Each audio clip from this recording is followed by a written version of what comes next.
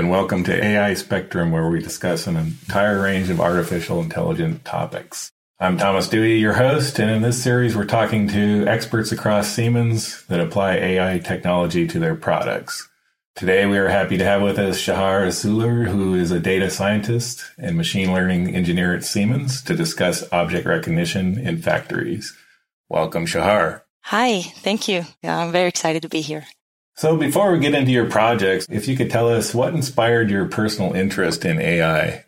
Sure. I did my BSc in mechanical engineering, and I was working at the same time that I did my studies.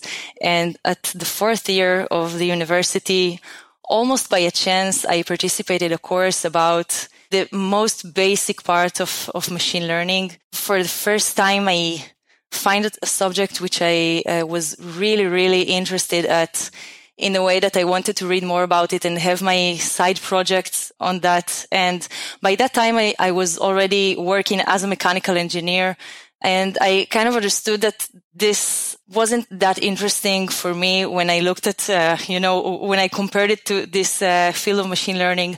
So I decided to do a twist and focus more on machine learning and really switched my domain. And it was I think a great decision for me, because now I deal with machine learning. I really enjoy the work every day.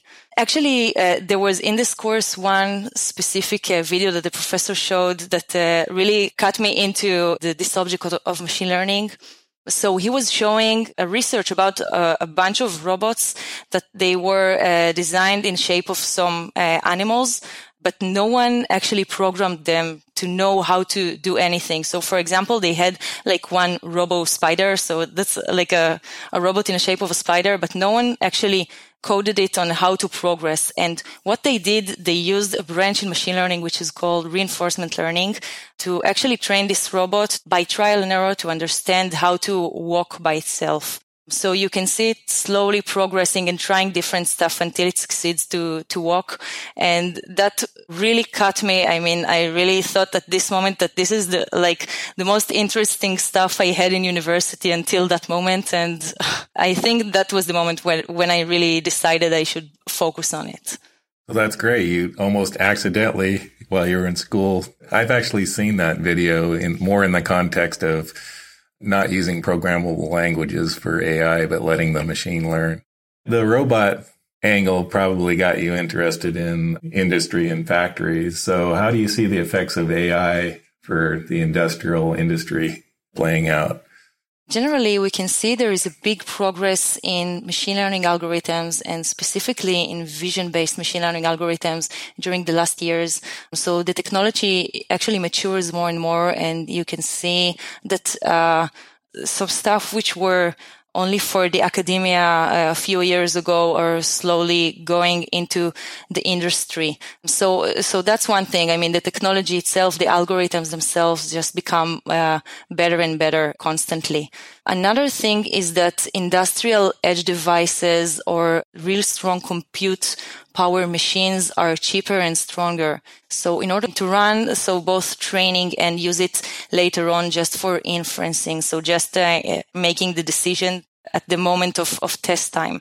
So you need strong machines for that. And they used to cost a lot of money, and they used to be a lot weaker. But today they are stronger and stronger and really more affordable. And also when you look at sensors such as spatial cameras, which have also the depth channel input in them, or other types of sensors, they are becoming more and more affordable too. So actually you can take your shop floor, your factory, and your robotic line and just put many sensors in it very easily. And you can use the data captured from these sensors to be input into a machine learning model and then make all sorts of decisions.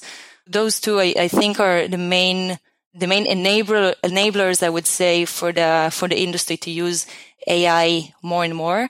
And also there is a higher need because just devices are being manufactured or created in smaller and smaller batches, and there is a higher and higher manufacturing variance. So up to, 5 years ago, or maybe more, you would, for example, switch your smartphone, buy a new smartphone every, 3 or 4 years, maybe even more. And today, you don't do that anymore because the technology just evolves faster. So maybe you switch your smartphone or you place it every 1 or 2 years. So in the same way, the batches in the factories are smaller and smaller, and just products are being replaced faster. So this demands the robotic programs to be more easily adjustable. If you want a robot to assemble your smartphone or to manufacture something in your smartphone, it should be quicker to adjust to new changes. And machine learning can actually deal with those types of problems very well. So I think that's the other side. I mean, besides enabling the AI for this market, there's also a stronger need from this environment. So I guess those are more or less the effects of AI in the industry currently, as I see it. You came up with some examples, but do you have some other examples specifically to how machine learning is used in factories today? Yeah, so factories today already started to use machine learning to perform many tasks. In my everyday, I deal more with let's say vision-based tasks. So some tasks which are based on input from a camera, but there are also many others. So for example, you can look at robotic kitting, sorting, and picking. You have some kinds of unstructured environment, let's say some stuff being thrown in some bin or some box, and you want a robot to be able to look at it with a camera, understand what it sees, and understand how it can pick the parts and place them somewhere in order to sort them or to make small kits of something. So that's one branch of examples. But you can also use AI in order to perform some quality tests on parts or on assemblies or packages. So for example, if you have a manual or robotic line where you create different packages, then just right before you wrap everything in a box and you send it away, you can have a camera to look at the package before and make sure that no parts are missing, and thus avoid recalls or faulty packaging. You can also use machine learning for throughput analysis and bottleneck detection. So in your line, again, whether it's manual or robotic, you can use cameras in order to understand where your bottlenecks are and then make decisions based on that. Maybe just redesign or adjust your shop floor in order to have a faster cycle time. So that means that you can do whatever your robotic line needs to do, just quicker. And of course, you can also use machine learning today for shop floor safety. So many times you have dangerous or heavy machinery inside your shop floor, and you can use cameras in order to make sure that people don't get too close to danger zones. And if they do, you can actually use the input from the camera in order to automatically stop the danger machine from working. So those are, I think, examples which are already pretty much used in the industries.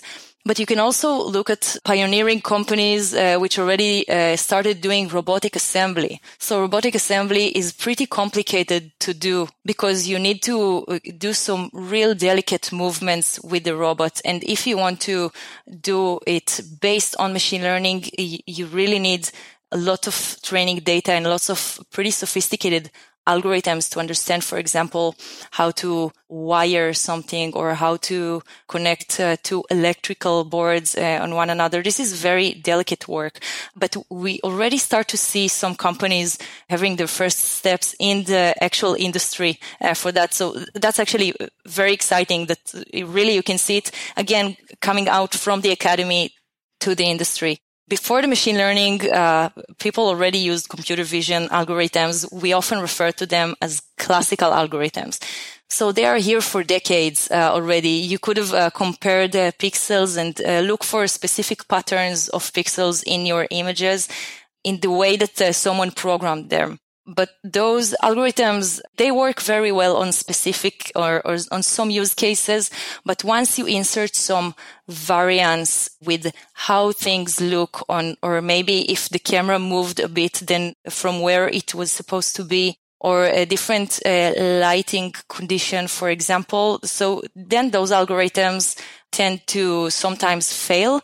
And when you use machine learning algorithms, they can actually generalize better because you don't explicitly code the pattern of the pixels that you're expecting, but just showing lots of very high variance data to the algorithm, and the algorithm understands by itself how to generalize and how to come to different conclusions. I think the fact that we already had some classical algorithms at the shop floors until now actually helped AI and machine learning algorithms to actually approach this industry too, because they already had like the use cases for them. They just need the improvement and the ability to generalize and to be more robust to changes. It sounds like your specialty is object recognition, and I'd kind of like to know, the industrial environment probably has some real challenges for employing an AI AML kind of solution.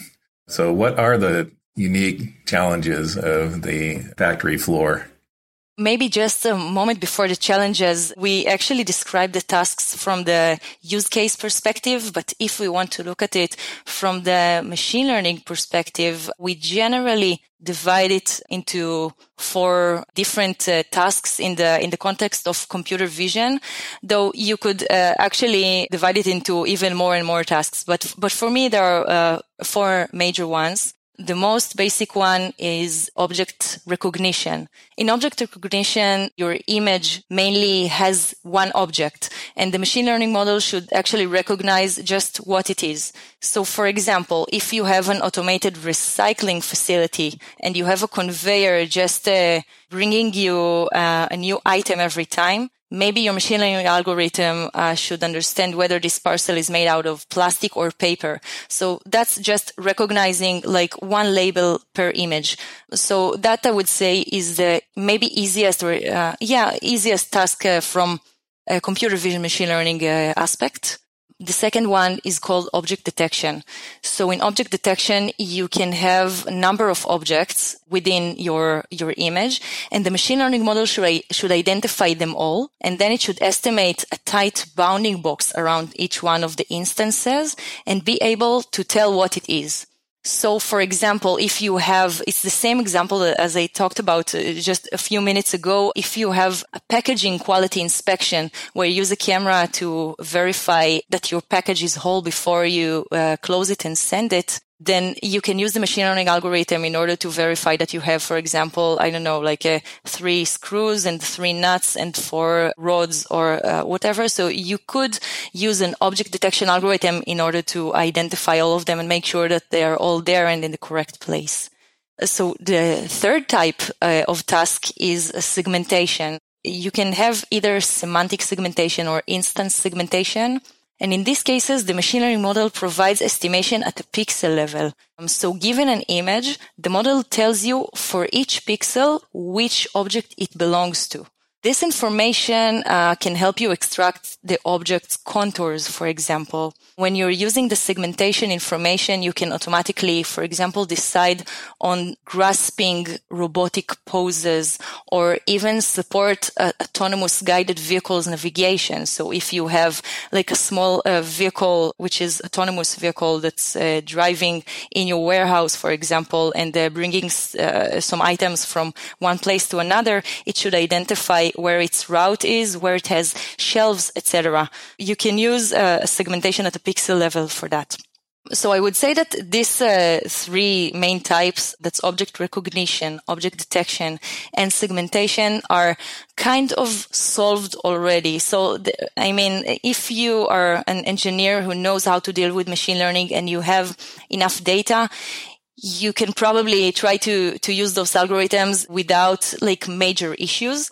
The more complicated the task is, you will need more data, but generally those are kind of solved and working already. Now, the fourth one is a bit more complicated, and it's called 6D pose estimation. So in this case, for each object in the image, the model will detect its position and rotation. That's 3 dimensions for the position and 3 dimensions for the rotation of the object. So that's the exact location of the object in the entire world relative to the camera, let's say. This model can also be beneficial if you're aiming for autonomous robotic grasping. So once you have, again, a bin with many, many parts in it, the moment you understand how each one of the parts is oriented, you can calculate more easily how you can grasp it using some gripper. This problem is actually solved today for some cases, but they still have these challenges and competition every year in order to improve those results. So currently, I think this one is the most complicated one, which is already employed in shop floors. And this can be very beneficial if you're aiming for bin picking.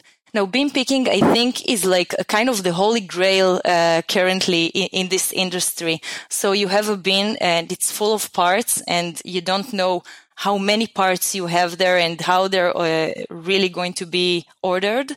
And you should just use a robot in order to take those parts and put them somewhere for the next step in the robotic line.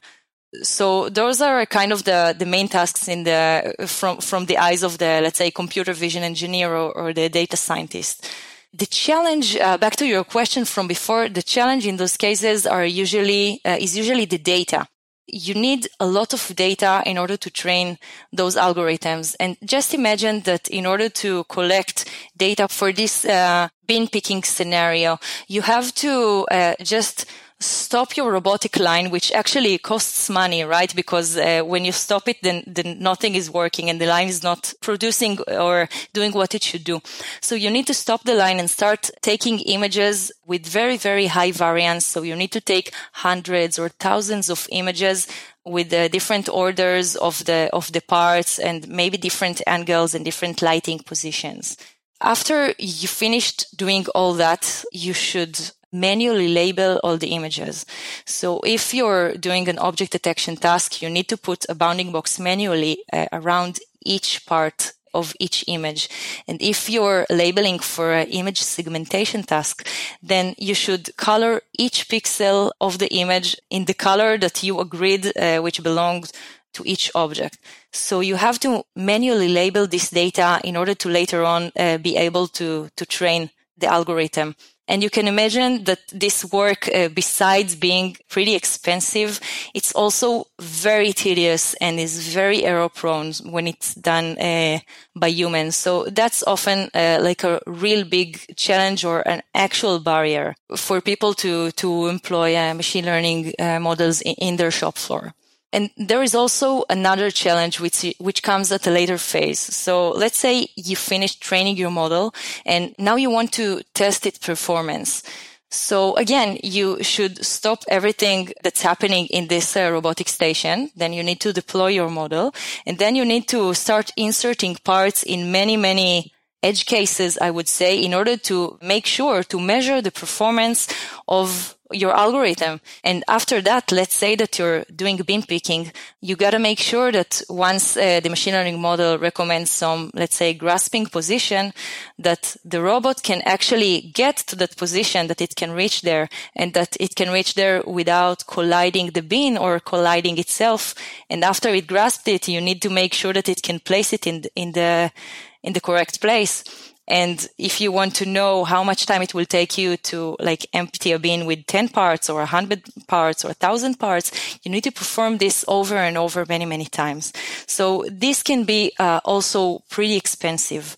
And I think those two challenges are very noticeable, or both of them can be actual barriers for machine learning projects. They just make everything a lot more expensive and a lot more complicated. Yeah, I've heard the grasping problem is like one of the hardest problems to solve. Even though it seems so simple, people wouldn't understand how hard that is.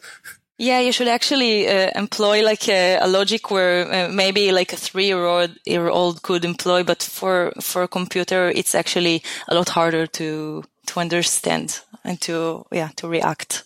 So we've set up the challenges. Let's get into your actual work at Siemens and what you're doing to help solve some of these challenges. So actually, a major way to improve this problem with not having enough data is simply using synthetic data.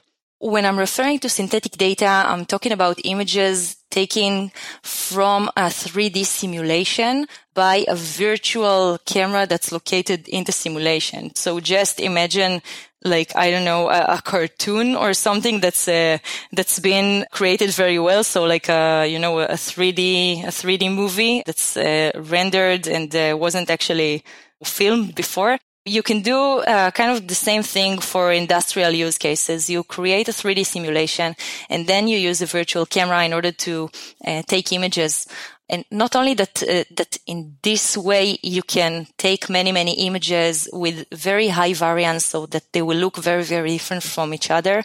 You can also do the annotation process, because when you create a 3D simulation, you know exactly, or the computer, right, knows exactly where every object is located. So the annotation process can be automated by 100%. Actually, instead of taking thousands of real images, you can create thousands or even more synthetic images and only take small amount of real images and annotate them from the actual shop floor.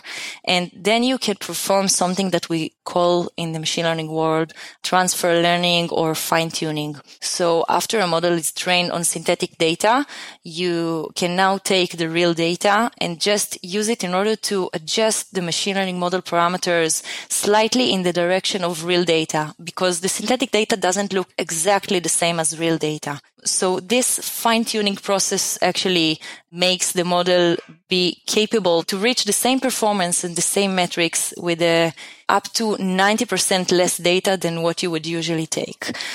That's pretty amazing. And, in Siemens, we're in a unique position because we have the 3D data and the intimate acquaintance with the shop floor process. So it's kind of, I would say, almost obvious that we will leverage synthetic data in order to help our customers train the machine learning models more easily. This is one real main direction that my team and me specifically are working on the last year. The feedback from users is that synthetic data generally really helps them reduce the time they need in order to train models and just do those quick checkups with new use cases. So sometimes you really want to check if you can do something very quick before you actually decide to go on a project. When you're using synthetic data, you actually can do, you can reduce the time by like 90% and really focus on the more engineering work and less on the just tedious work of taking images and labeling them. And just maybe another side note is that the more realistic the synthetic data is, the better the machine learning model would be based on it. So we're actually actively working on making our synthetic data more and more realistic so that the user will need to use less and less real images when they combine them with our synthetic data. Yeah, that's great. Usually AI always boils down to data, and that's usually the problem everybody has. So for the synthetic data, what do you do to validate that data is correct? Right. So as I said before, we have we spotted two main challenges. One was how hard it is to get enough data, and the other one was how to validate your model. So actually, so in order to get enough data, we use synthetic data in order to help ease the training of the model.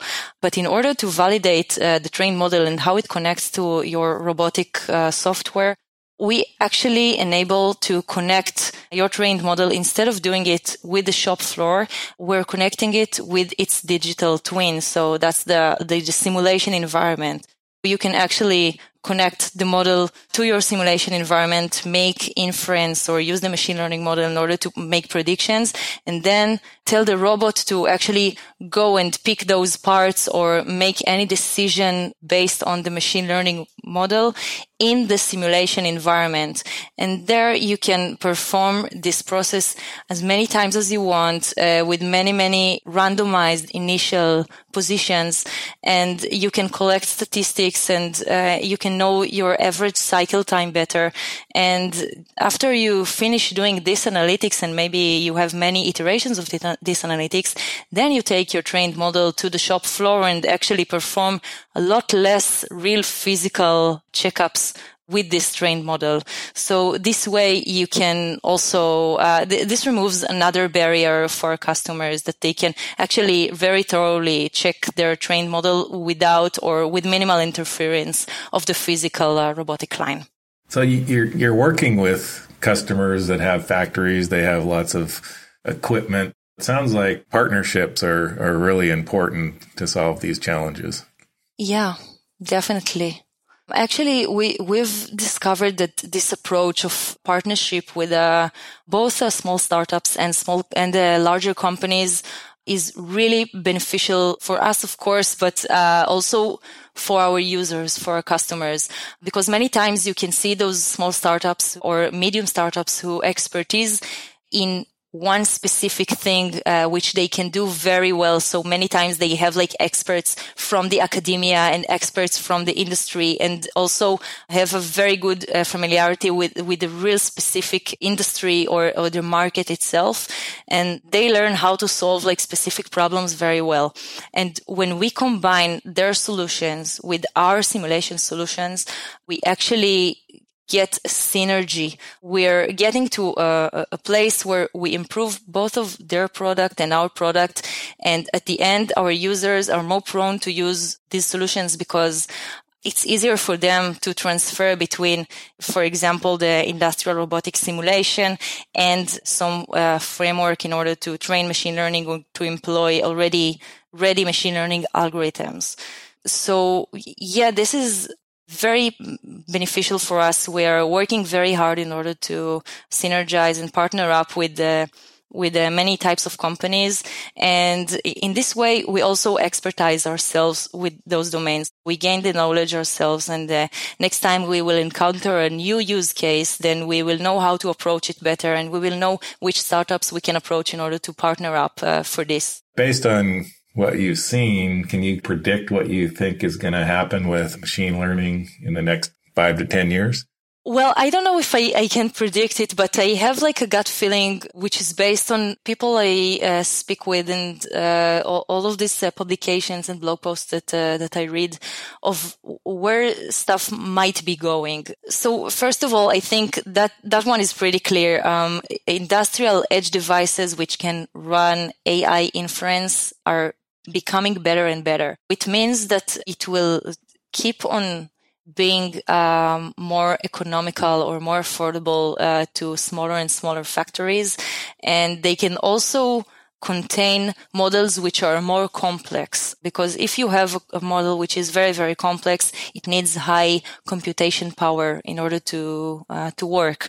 So the progress in the edge devices area is really mind-blowing, I would say. And I definitely think that this will help employ or democratize more and more AI and machine learning models in the factory floor. Now, besides that, I think there will also be like the democratization process of the technology itself from the algorithmic side. Up until a few years ago, if you would just take an engineer, which is not like a doctor in computer vision, it would be maybe very hard for them to employ like image recognition or object detection tasks. But since it came out from the academia to the industry, it became easier and easier for people with really basic computer vision or machine learning skills to employ pretty complex algorithms, because there are frameworks who make it a lot easier today. And you also have more and more publicly open data sets that you can use in order to train them. So that's why I think that this will become wider and wider in the industry.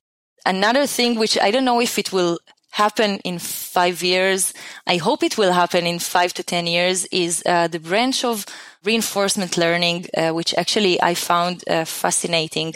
I hope it will mature more and more in order to be employed in the industry.